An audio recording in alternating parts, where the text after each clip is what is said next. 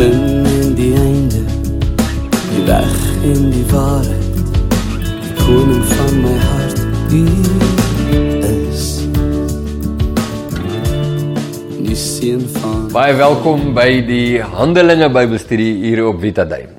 Ek wil maar net sê vinnig, my vrou sê, sy sê dat dit klink vir haar of ek in my video's 'n bietjie nou jaag hier in die Handelinge ding en ek dink sy is heeltemal reg, want dan as ek begin jaag, dan begin ek al hoe driftiger raak in die goedjies wat ek verduidelik. Dit is nie nodig om te jaag nie, nee. Ek besef dit. So ek moet nou doelbewus myself nou net 'n bietjie afgeer. Ons hoef nie so vinnig deur Handelinge te gaan nie. Ons kan mos nou rustiger wees. Ek weet nou nie hoekom, maar dit gaan net makliker met Handelinge as met Lukas. Ek dink oor die aard van die boek ook, nê? En hoe dit verskil met Lukas. En Lukas was daar geweldige lering en dinge wat jy moes ontleed en dit het baie moeiliker of stadiger gegaan, terwyl Handelinge meer 'n geskiedenis tipe van vertel wat het gebeur tipe boek is. En dan gaan 'n mens 'n bietjie makliker daaroor. Maar ek moet nou doelbewus net afskaal en russies begin praat soos die grappie gaan. Goed, so ons is in Handelinge. Ek wou begin nou met hoofstuk 12, maar in ons laaste video, as jy dit gekyk het, dan sal jy onthou, ons gaan moet iets sê oor daai laaste 4 versies. Want daar's 'n paar dinge daar, dink ek, wat melding noodsaak. So kom ons kyk. Ons lees vers 27. Ons het nou gelees van Barnabas en sy kosbare bediening in Antiochië, waar die disippels die eerste keer Christene genoem is. Maar kyk wat staan nou, en dit was die saak van die profeet Agabus, wat geprofeteer het, dat daar 'n groot hongersnood oor die hele wêreld sou kom. Nou, eerstens, toe ek het lees, dit was nou vers 27 en 28 van hoofstuk 11. Toe ek het lees, toe dink ek, ja, Agabus sou baie maklik in ons tyd en wêreld afgemaak word as 'n doomsday sayer. Is daar so 'n woord, so iets, 'n doomsayer. 'n doemprofeet. Jy weet, en dit is nie, weet, ons preek net, of profeteer net bemoedigende goeters. Arme Agabus sou dit nie gemaak het in die moderne kerk nie. Tot natuurlik verwoesting van die moderne kerk, nee, nie tot Agabus nie. As jy die woorde van God spreek en jy word nie geag nie, nou ja, dit is nie aangenaam vir enige iemand om nie geag te word nie.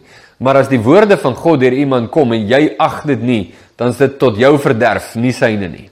Dis die belangrike saak hier. So, Agabus, die Here openbaar dit aan Agabus, dat daar 'n hongersnood kom. So, hy deel dit met hulle. Maar nou, kyk hoe vernuftig skryf Lukas in daardie gedeelte, want hy sê, die Heilige Gees het dit te kenne gegee aan 'n man, 'n ene Agabus, dat daar 'n hongersnood oor die hele wêreld kom, en dan skryf Lukas, wat ook gekom het onder keiser Claudius.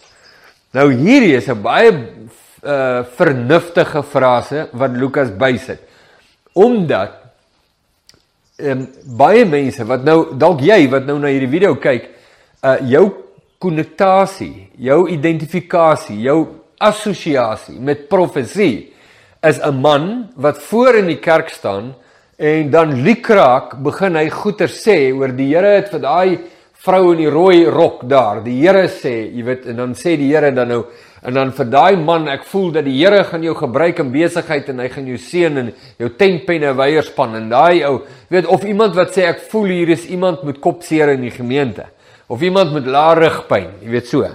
En dat dit oor tyd begin dit baie vrae by mense en agterdog by mense wek, dat hierdie persoon is dalk meer 'n manipuleerder as wat hy 'n profeet is. Nou, ek hoef nou nie daarop uit te brei nie, ek kom lank genoeg in die kerk aan, ek het nie net my eie ondervinding waarop ek staat maak nie, maar honderde en honderde mense oor 31 jaar wat al soortgelyke ondervindings gehad het, en daar is daardie onderliggende sentiment onder baie, wat mense later beweeg tot skeptisisme. wanneer dit kom by profesie, want as jy hoor profesie, dan gaan jou brein oop en jou verwysingsraamwerk is al hierdie skeefgetrekte goed wat jy dalk al beleef het in die verlede. Dis jou verwysingsraamwerk. So, dan is dis waar die meeste mense net nie te gunste is vir dit nie. En dis waar die skade inkom. Nou, ek wil 'n voorbeeld vir jou byhak, want ons het nou al gepraat van die doping met die Heilige Gees en praat in tale en gawes en so, maar hier's 'n lieflike voorbeeld ook so uit die praktyk wat nou aanhak by hierdie saak oor profesie en Agabus. En dit is ek onthou as 'n kind was daar was 'n groot mode onder die gemeentes waar ons nou beweeg het. 'n baie groot mode dat mense moet sogenaamd val in die gees. Dit was 'n geweldige belangrike saak. So, jy weet, as mense vir jou kan bid en jy slat agteroor, dan was dit nou die teken dat die Here het jou nou bedien, jy sien. En ek onthou hoe daar al vir my gebid is, en dan val ek ook nou. Want hoe lyk dit, dat almal val hier om jou, en jy staan kiers regop. Dis nou, ek praat nou van 'n jong kind, nou. Maar ek wil hom ook wys, maar die Here het ook my te doen, en dan val ek, en dan gaan almal, dis te wonderlik, dis te wonderlik. Ek fake dit. Want niemand raak daaroor nie, solank jy net, jy moet net die status quo handhaf. Jy weet, handhaf net die status quo, dan is jy okay. Wat die waarheid is, trek niemand oor. En dit het my begin pla verlang, maar dit was nie net die mense vir wie gebid is nie, dis ook die mense wat bid. En baie mense is onder die indruk, die pastore, die evangeliste, want hulle sien dit nou by, jy weet, groot evangeliste wêreldwyd, nou word flieks en TV-programme en boeke, en hulle voel, maar hulle moet ook so in die gees beweeg, soos wat hierdie ouens beweeg, en as hulle nou vir mense bid, dan moet hierdie ouens ook omslaan soos osse, en nou is die druk op hulle om te produce, want nou bid hulle, en daai ou daar staan hy, want hy het nog nie gesien, jy weet, jy moet omval nie, hy het gesien iemand val om, hy het net gedink, die ou se bloedsuiker is dalk laag of iets, so hy staan nou net daar, onbewus van wat moet gebeur, hierdie arme ou bid, en hy bid, jongen, hy bid vurig, en sy hande is op die ou se kop, en hy druk hom, want hy moet hom soort van 'n idee gee, dat eintlik moet jy nou het ek al gesien, ek was by, ek maak nie hierdie goed op nie, ek wens ek het, dat die man sy rug heeltemal krom agteruit buig, soos hierdie ou hom druk, en hy natuurlik het weerstaan. Ja, as hy nie val nie, dan sê hulle vir my, verstaan die Heilige Gees. En weet, dit ontaard net, totaal en al. Nou, ek wil net, voor ek nou sê, hoekom noem ek nou hierdie voorbeeld vir jou sê, as God iemand wil neerslaan op die aarde, dan kan hy doen net wat hy wil. Net wat hy wil.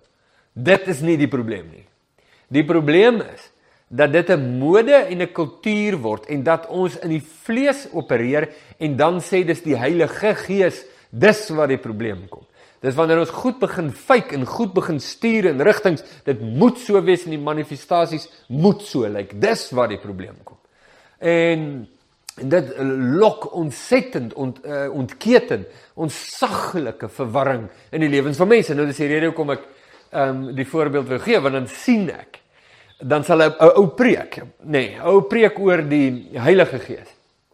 Doping met die Heilige Gees. Lieflik, evangelies, Bybels, weet, hier waarskynlik gebruik groot gedeeltes uit Handelinge uit. En dan aan die einde van die diens, vir die gelowiges wat daar is, die mense wat daar is, het sê maar, jy weet, die wat die doping in die Heilige Gees begeer, kom vorentoe. Nou hoor nou hier.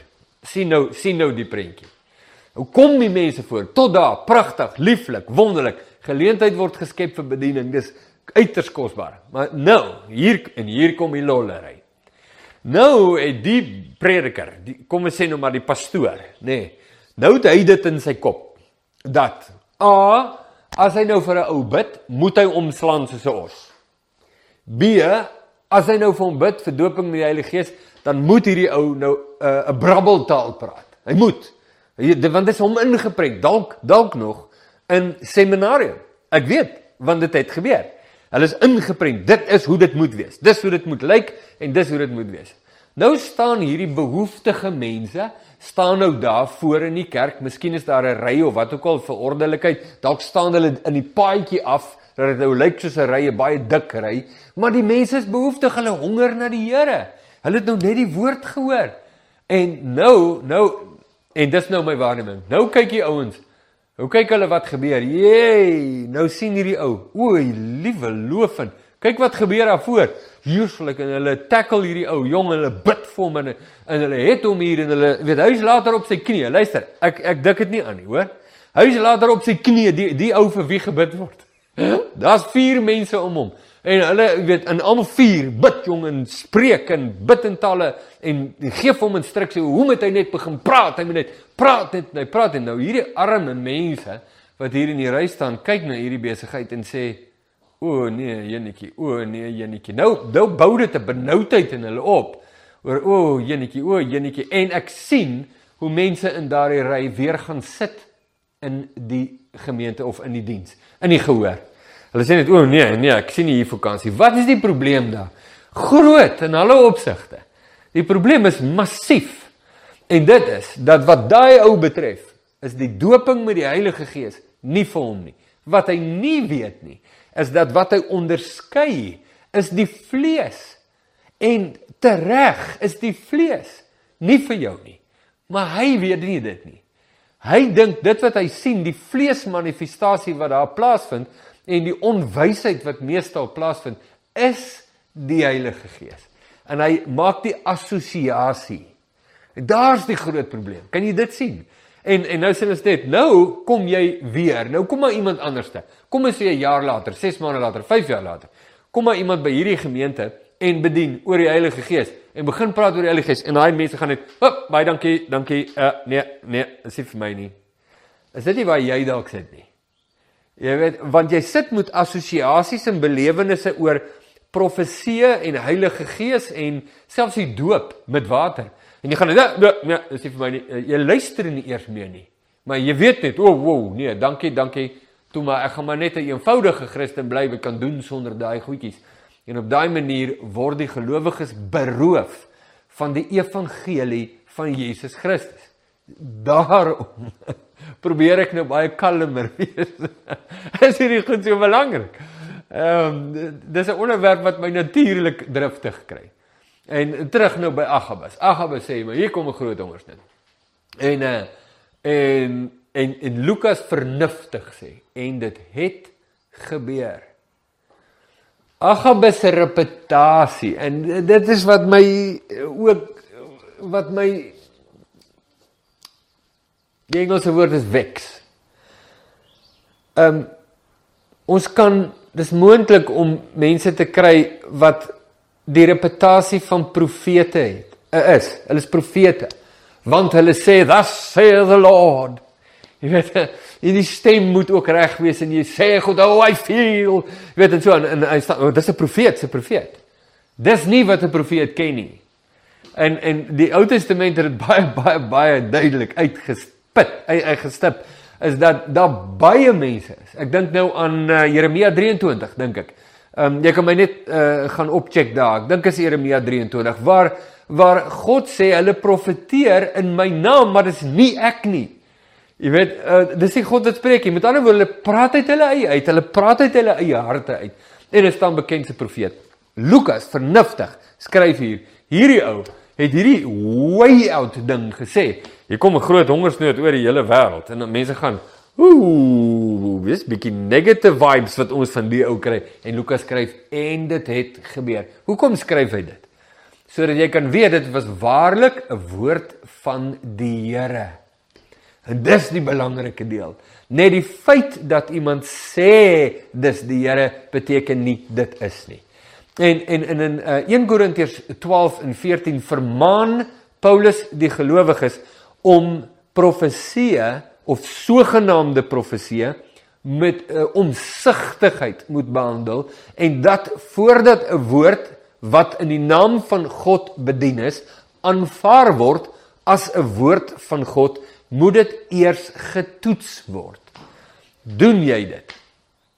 Nee, jy kan vir my dieselfde vra. Jy kan vir my sê, Richard, doen jy dit? Dis die belangrike ding. In gemeente sal iemand opstaan. Ek het soveel waardering vir 'n oop vloer gemeentebeleid. 'n Oop vloer, laat ek net gou die terms verduidelik, want anders sê ek nou goed wat dalk nou by jou verbygaan is. Jy kry verskillende liturgiese benaderinge in gemeentes. nê? Waar jy die toevloer of geslote liturgie kry, wat jy gewoonlik in gereformeerde kerke kry. Nie net die Nederduits gereformeerde, maar die hele familie van gereformeerde kerke, Luthers ensovoorts ingesluit. Is baie geslote liturgie waar net een persoon in die diens 'n bydrae lewer en dit is die gelegitimeerde amptenaar, die gelegitimeerde heilige. Hy het 'n lisensie om te bedien en te praat. Die res van die lidmate sit net en luister. Hulle doen net, staan op en dan sing ons, en dan sit ons, dan staan ons en sing ons, en so aan, en dan luister ons na die predikant, en dan gaan ons huis toe, en dis ons werk, as lidmate. Dis 'n geslote liturgie. En dan kry jy 'n oop liturgie, en al die variasies tussenin. Nou, 'n oop liturgie is wat jy tipies sou kry in jou charismatiese kerke en bewegings, en dit is waar die vloer dan nou spreekwoordelik geopen word vir bediening uit die gemeente. Nou, laat ek net voor ek nou dit verder verduidelik, die voordeel van 'n geslote liturgie is dat jy, dat die kans vir sulke, jy weet, vir mense om net op te staan en allerhande nonsens kwyt te raak is natuurlik 0.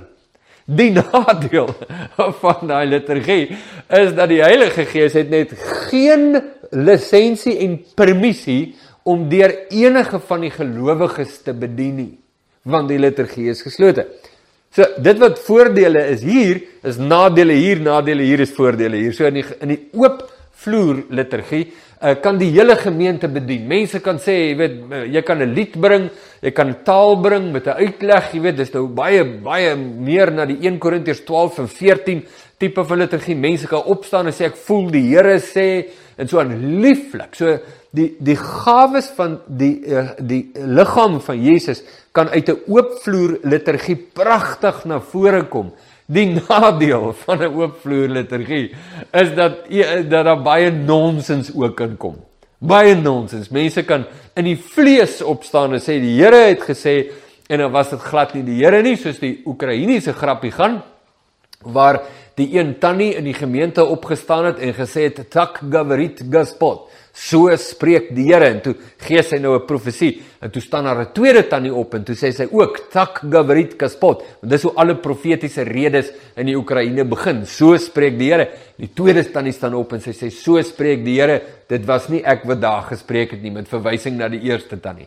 En dis die nadeel van 'n oopvloer liturgie. Nou as ek moes kies tussen hierdie twee, en ek mag nie variasie kies tussenin nie, dan sou ek eerder vir die oopvloer gaan, want dit is baie makliker om mense te leer om die gees van die Here te onderskei, as om mense wat gewoond is dat hulle moet net sit en niks doen nie, te leer om 'n bydrae te lewer. Sommige net my persoonlike ondervinding, en jou nou mag dalk nou anders wees daar, maar ek sou, na regte moet jy nie enige een van hierdie kies nie, daar's iets tussenin wat jy dalk meer na moet beweeg, maar dat mense kan bedien in gemeentes, dit is so, want die Here Jesus wat in ons midde is, bedien nie net deur the hired holy man nie, hy bedien deur al die disippels wat daar is, maar dan moet jy bereid en bedag wees daarop, dat die vlees ook kan bedien.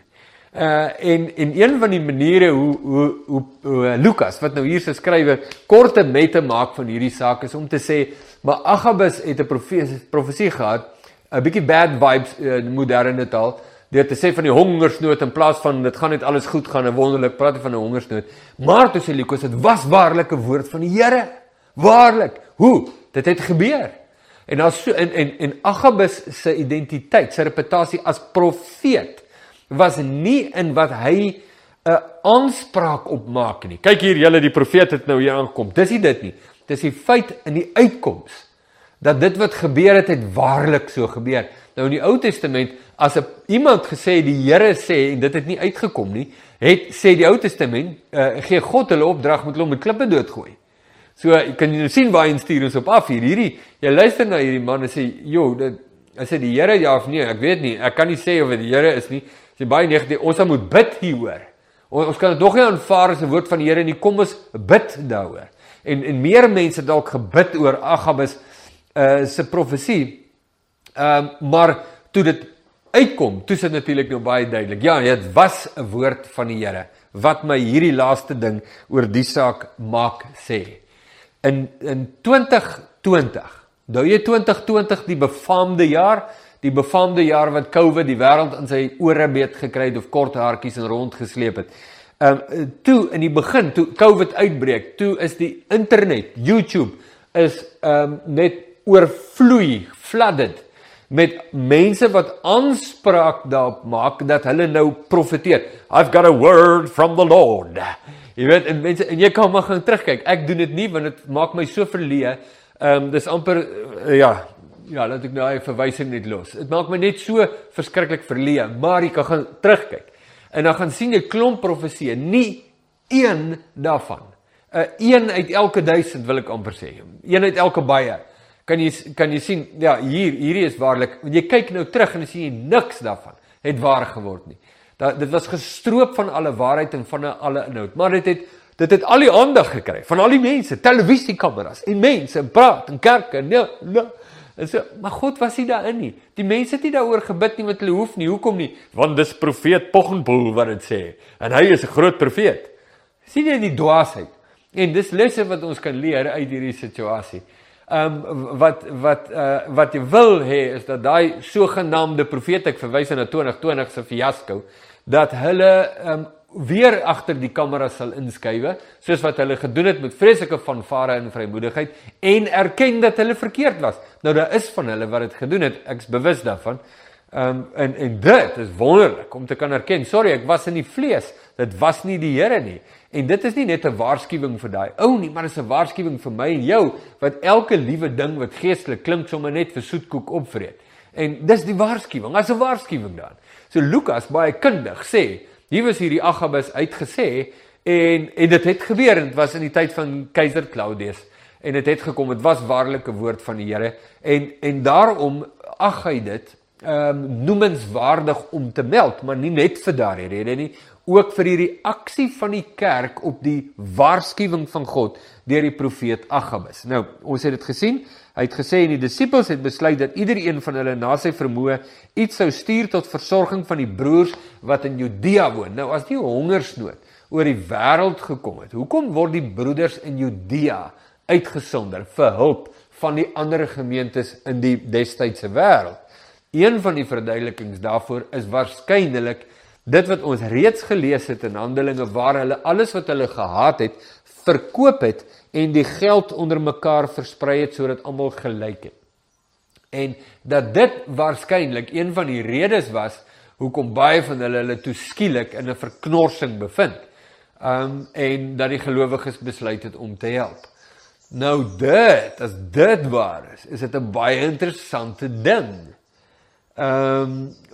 Want dit het te doen met, moet 'n mens versorging hê, moet jy voorsiening maak vir die toekoms, moet jy dit, moet jy dat, dit bring net vrae, en hoe reg was hierdie mense om alles te verkoop, en die geld onder mekaar te verdeel, en niks te hê, waarop hulle kon terugval, nie, as dit die rede was, hoekom die broers in Judea so swaar gekry.